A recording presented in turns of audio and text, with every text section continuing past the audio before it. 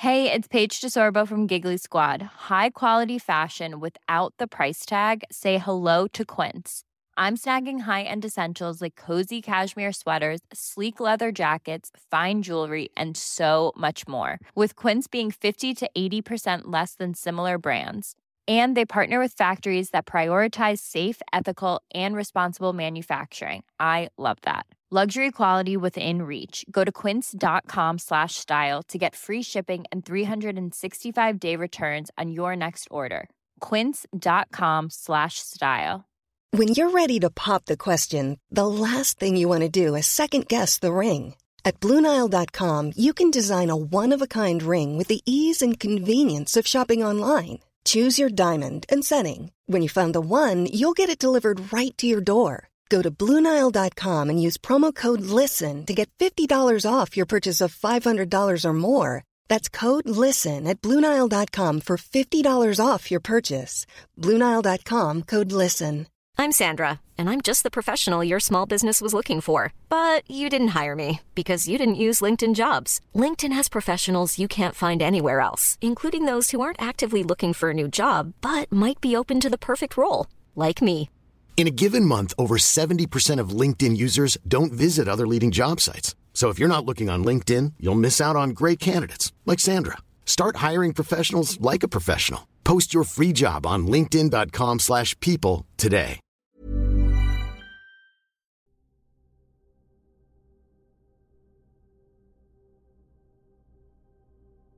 After his father departed, Abdulaziz married a Christian princess. It is said that she was the daughter of Roderick, king of Al-Andalus, whom Tariq killed. She brought him a great fortune in worldly things such as cannot be described. When she came to him, she said, "Why do I not see the people of your kingdom glorifying you? They do not prostrate themselves before you as the people of my father's kingdom glorified him and prostrated themselves before him." He did not know what to say to her, so he commanded that the side of his palace be pierced with a small door. He used to give audience to the people, and for this purpose he would come inside of the door, so that anyone entering to see him would have to lower his head on account of the smallness of the door. She was in a hidden spot, watching the people. And when she saw him, she said to Abdulaziz, "Now you are a great king." The people heard, however, that he had constructed the door for this purpose, and some believed that she had made him a Christian. So Habib and Zayed and their friends from the Arab tribes, when they heard about it, stirred up a rebellion against him. They decided to kill Abdulaziz. They went to his muezzin and said, "Give the call to prayer at night so that we may come out for prayers." So the muezzin called out and intoned the call to prayer. And Abdulaziz came out and said to his muezzin, "You have rushed indeed, giving the call to prayer at night." He then went to the mosque. Those of the rebel party had already gathered there, as well as others who were present for prayers. Abdulaziz went to the front and began to recite. When the event happens, there is no lie in the event, casting some low and raising others high. Whereupon Habib struck his sword at Abdulaziz's head. Abdulaziz turned away in flight until he came to his house. And he went into his garden and hid under a bush.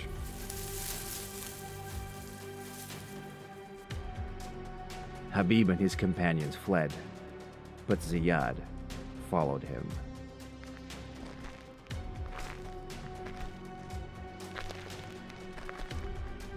He came upon his tracks and found him under the bush. "Be merciful, Ziyad. I will give you whatever you ask." But he answered, "You may not taste life after this." And he finished him off, and he cut off his head.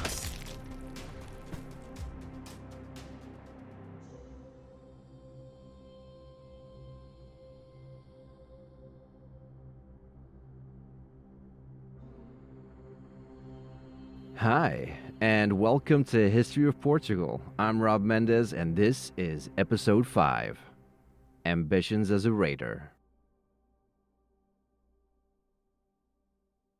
This is the story as it comes down to us from Ibn Abd al-Hakam, an Egyptian historian who lived in the 9th century.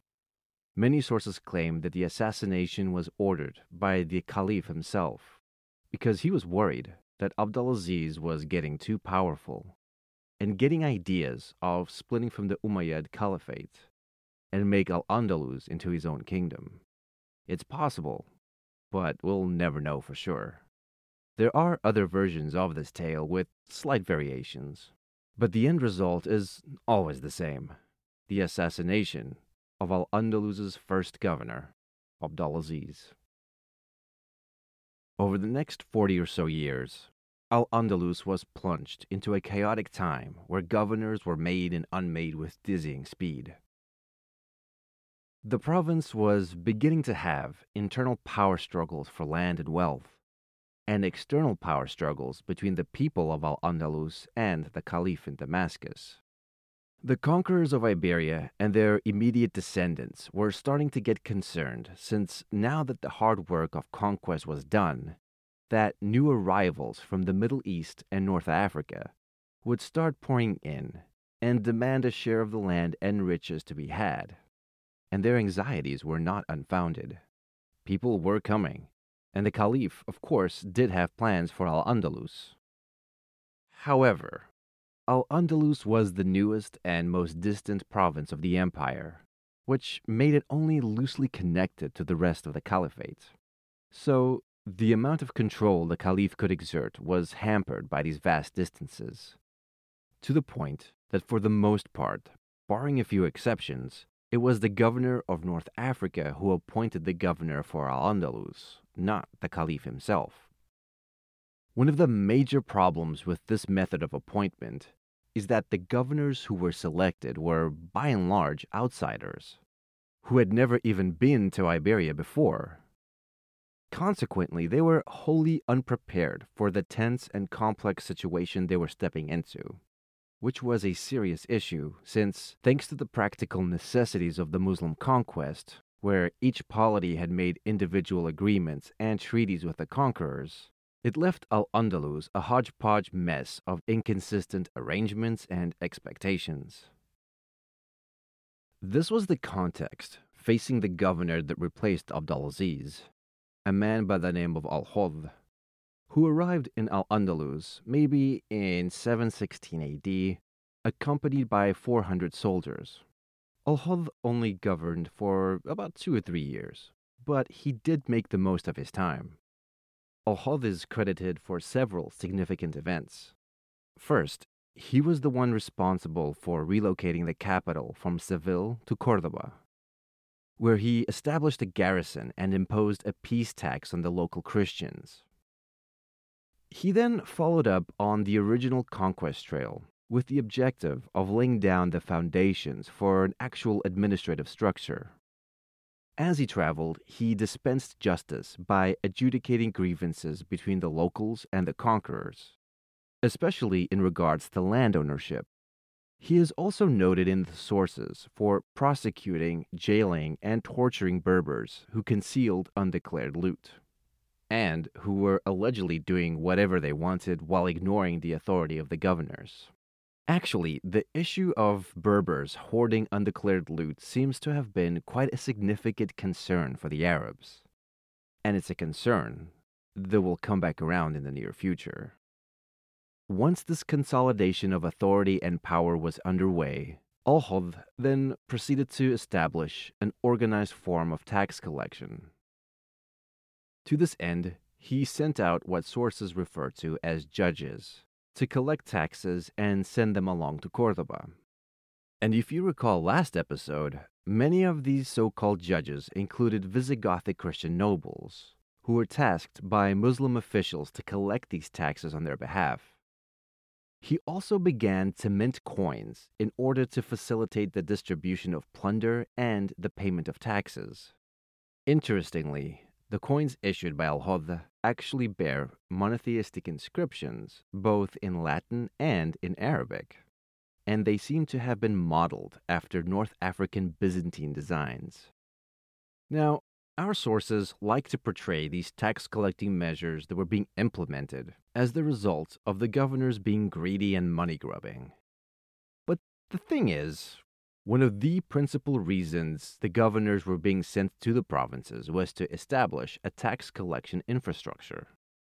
Because it kind of defeats the point of having an empire if you can't extract wealth from your provinces. And at this point in time, from the perspective of the Caliph, Al-Andalus was notorious as a tax-dodging money pit that needed to be reined in and actually pay the Caliph what he was owed. And he was owed a lot. In Muslim law, a fifth of the wealth seized in conquest belonged to the Caliph, just as a fifth had been reserved for the Prophet Muhammad. But it seems like the Caliphs really hadn't received much, if any, revenues from the Iberian conquest thus far. This initiative was aimed to correct that. Another distinction that Al-Hod holds is that in 717 AD, he was the first Arab general to cross over the Pyrenees into a strip of land of southwestern France, then called Septimiana, that was still held by the Visigoths. Yes, the Visigoths, they are still hanging in there in this small little kingdom. This first crossing by Al-Hod is thought to have been just a scouting trip to get the lay of the land. Later, he did attempt subsequent raids into Septimiana, but these all ended in failure. In that same year of 717, a new caliph ascended to the throne, the great reformer Umar II. And in 718, Umar recalled Al-Hod and appointed a new governor for Al-Andalus, a man by the name of Al-Sama ibn Malik al-Hawlani, who it is said was accompanied by a military force that was equal in number to the original conquering army of 711, whatever that number may have been. One of the assignments that Al-Sama was tasked with was implementing the new fiscal reforms that Umar II had been introducing throughout the empire. To that end, his first task was to create and send to the Caliph a detailed description of Al-Andalus and of its geographical features, so that the Caliph could gain an understanding of what exactly he was ruling over. Al-Sama then decided it would be a really super-duper idea to reward his followers that had accompanied him all the way to Iberia with plots of land in Al-Andalus. In order to accomplish this goal, he first had to distinguish and separate land that had been taken by force versus land that had been taken by treaty. This was actually an incredibly important distinction to make. In Islamic law, if land was conquered by force, it became the property of the conquerors, and the revenues of those conquered lands were to be used for the benefit of the Muslims as the ruler saw fit. If lands were taken peacefully, then they would remain the property of the inhabitants and could only pass over into Muslim ownership by inheritance, purchase, or conversion of the owner. Al-Sama then exercised his right as governor to take a fifth of the land that was taken by force as the government's share. And then he distributed the remaining 4/5 among the new arrivals. As you can imagine, the people of the conquest did not like this one bit, and wasted no time in sending a delegation directly to the Caliph to air their grievances. The Caliph heard the delegation's demands and reached a compromise where all land that was taken as plunder was restored to the conquerors. However, they were now liable to pay a tithe on this land. The newcomers were accommodated by dividing the fifth that was originally intended as the government's share, as territorial concessions. This episode is demonstrative of the prevailing attitude among the people of the conquest and their descendants.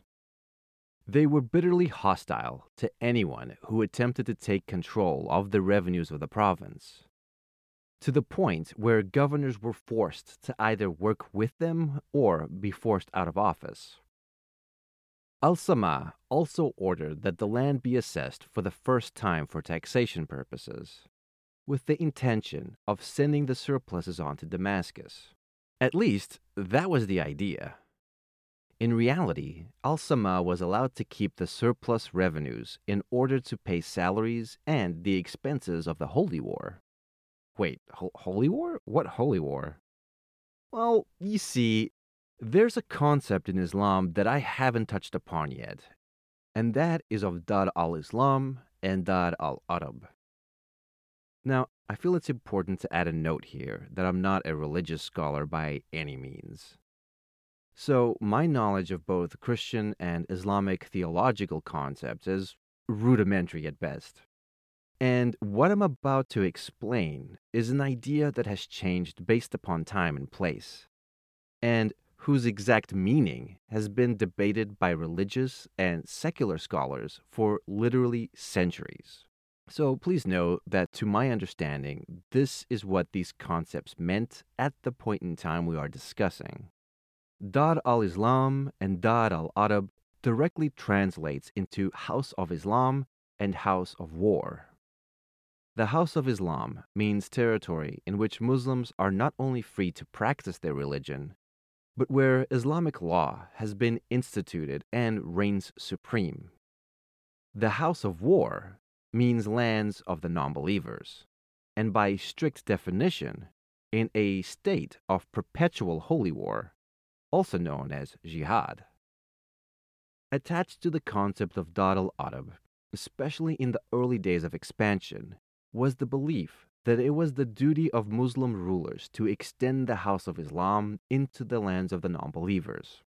An aspect of this idea that I ran across and I found to be pretty interesting is that expanding the House of Islam was not necessarily synonymous with forced conversion, but rather the expansion of territory in which Islamic law was the highest law of the land.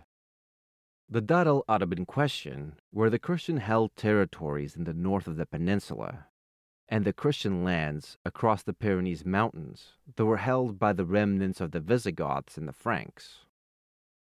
So far, whenever they wanted or needed to supplement their income, the Muslims would simply go and raid Christian territory. The problem they were starting to encounter, though, is that the only Christian land left in the peninsula was located in difficult and inaccessible mountain areas of the north. Additionally, these lands were technically already under Muslim rule at this point, though, as we will see very soon, that will not be the case for too much longer. This reality had two effects. The first was to bring into focus the fact that many of the conquerors were going to have to make do with what they already had, without the prospect of further increasing their wealth through violent theft.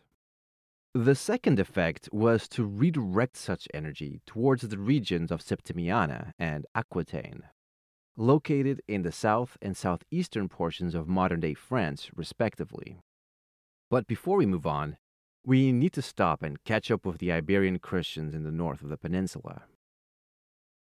As you know, some members of the Visigothic aristocracy fled to the north at the time of the initial conquest. However, it seems that the number of refugees that made it all the way to the north was actually quite low, and the impact that they would have on the events to come was minimal. The traditional narrative that you typically find in school textbooks and summarizations of this period like to paint a picture where a bunch of Visigothic refugees gather in the north and band together with the locals, where they daringly resist the attempted control of Muslim forces. But modern scholarship paints a more nuanced view. taking into account existing social structures and the probable motivations of the local nobility. As usual, putting together the pieces of what exactly was going on is challenging. It appears that already present in those northern territories and in the region of the Asturias specifically, and I will be posting a map of this region on social media, was a noble by the name of Pelagius. Pelagius was a member of the local aristocracy that probably had its origins in late Roman times. Though he was also part of the Visigothic nobility, it would be wise to view his interests as firmly entrenched in the north. The Visigoths had already tried to establish control over this region multiple times, but had met with limited success, resulting in a loose hold of the area. An area whose population already had a well-earned reputation for being resistant to any central government, be it Roman, Visigothic, or Islamic. The regional lords of this area were already used to a large degree of autonomy by the time the Muslims showed up. When Musa and Tariq rolled through the area, they quote-unquote pacified the territory through the type of pacts that we talked about last episode, where in exchange for submission and attacks, the locals were allowed to keep their internal power structures and religious freedom. It is within this context of powerful land-owning nobles who possess a relative degree of authority and independence that we must place Pelagius. Sometime after the Muslim arrival, a council of nobles was held in the Asturias, where Pelagius was elected as princeps, or prince. Most histories will state that he was elected as king, but it seems like this was more of a case where, at least initially, the office he was elected into was more of a representative office than one of overlordship.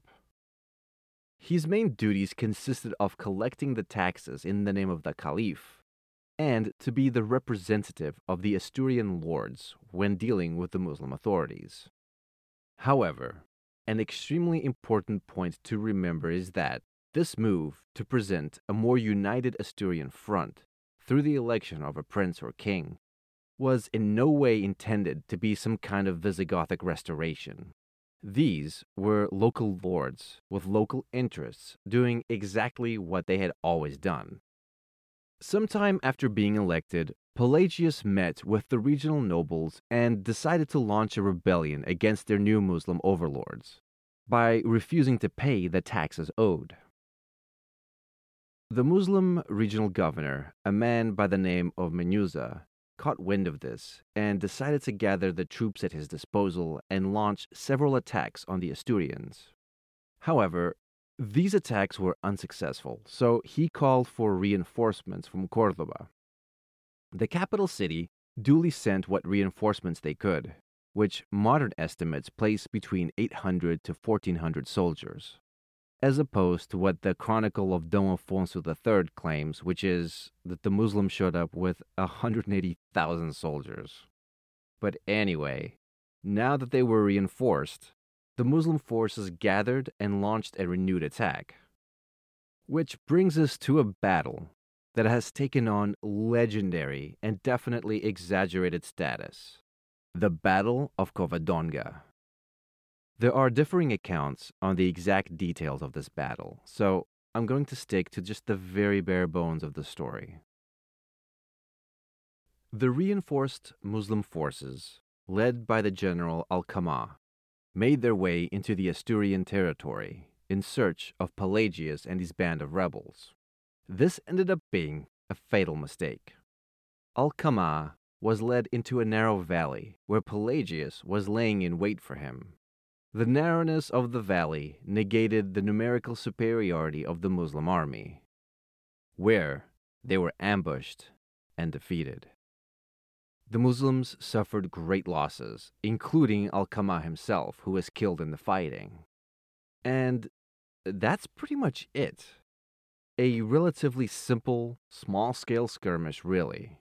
But over the next century or so, this battle is going to get the royal propaganda treatment, where its significance gets blown up into the realm of divine intervention. You see, later Asturian monarchs needed to bolster their right to rule.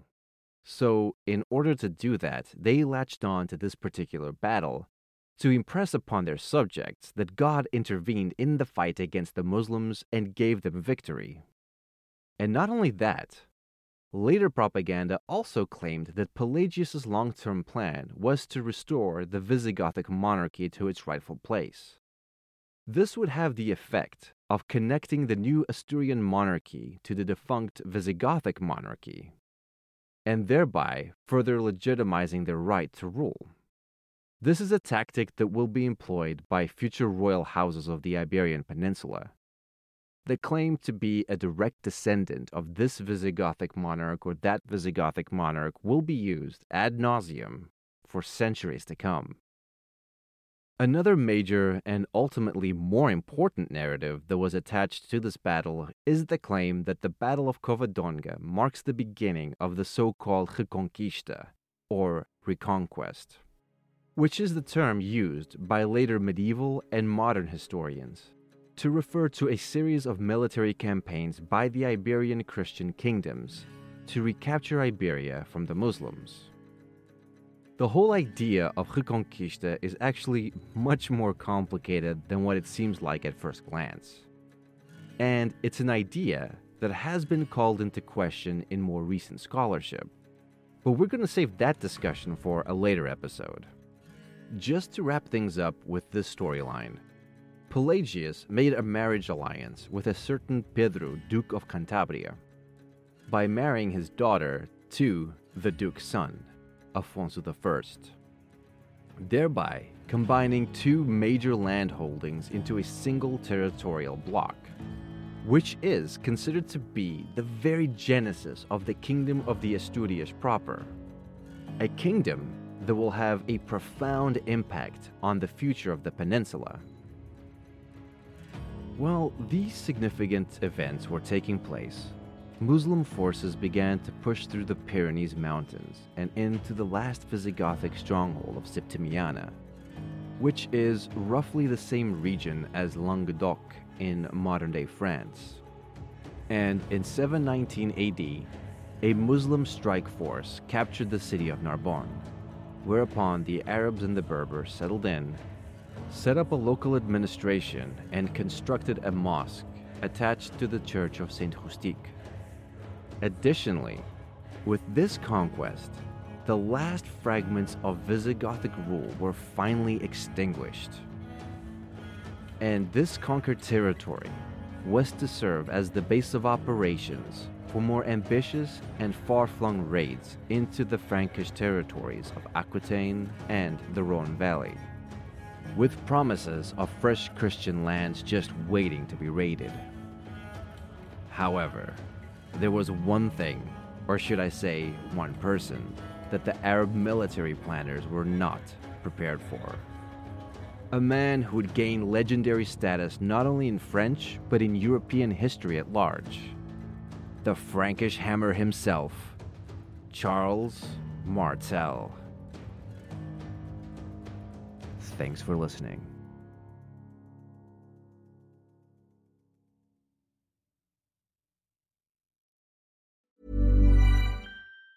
Mom deserves the best, and there's no better place to shop for Mother's Day than Whole Foods Market. They're your destination for unbeatable savings, from premium gifts to show-stopping flowers and irresistible desserts. Start by saving 33% with Prime on all body care and candles. Then get a 15-stem bunch of tulips for just $9.99 each with Prime. Round out Mom's menu with festive rosé, irresistible berry chantilly cake, and more special treats. Come celebrate Mother's Day at Whole Foods Market. Even when we're on a budget, we still deserve nice things.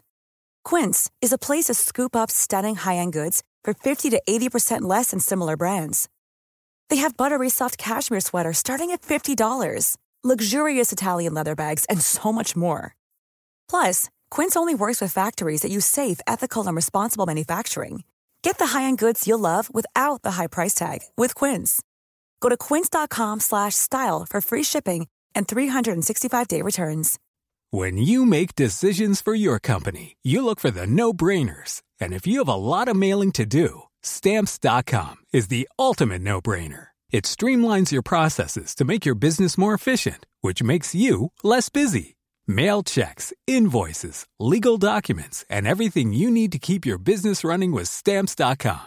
Seamlessly connect with every major marketplace and shopping cart. Schedule package pickups and see your cheapest and fastest shipping options from different carriers, with rates up to 89% off USPS and UPS rates. And with the Stamps.com mobile app, you can take care of mailing and shipping wherever you are. Make the same no-brainer decision as over 1 million other businesses with Stamps.com. Sign up with code PROGRAM for a 4-week trial, plus free postage and a free digital scale. No long-term commitments or contracts. That's Stamps.com. Code PROGRAM.